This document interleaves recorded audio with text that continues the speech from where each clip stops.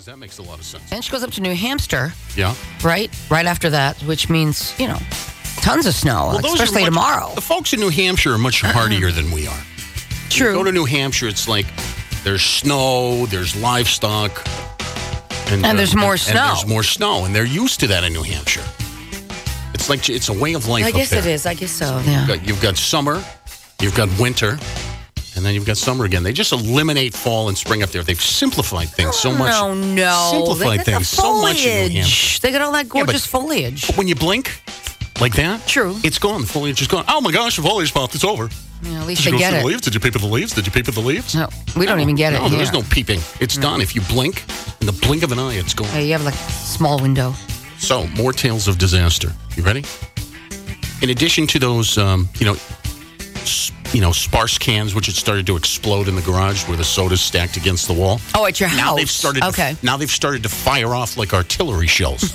And they've launched themselves, right, all the way across the garage, literally blowing the tops off the cans. I don't mean the tabs. I mean the actual round circle top of the can. Wow. Blow right off the can. One can just totally split right down the middle. Wow. So there's frozen soda, juice, beer, all splattered all over the wall. Oh, the ants are going to love that in the spring. Right? The ants are going to love that in the spring. And, of course, all stacked against the wall. And as the 10 or 15, 12 packs of these needed to be moved, all of them frozen. So now they've been relocated to the middle of the garage. And that makes a difference?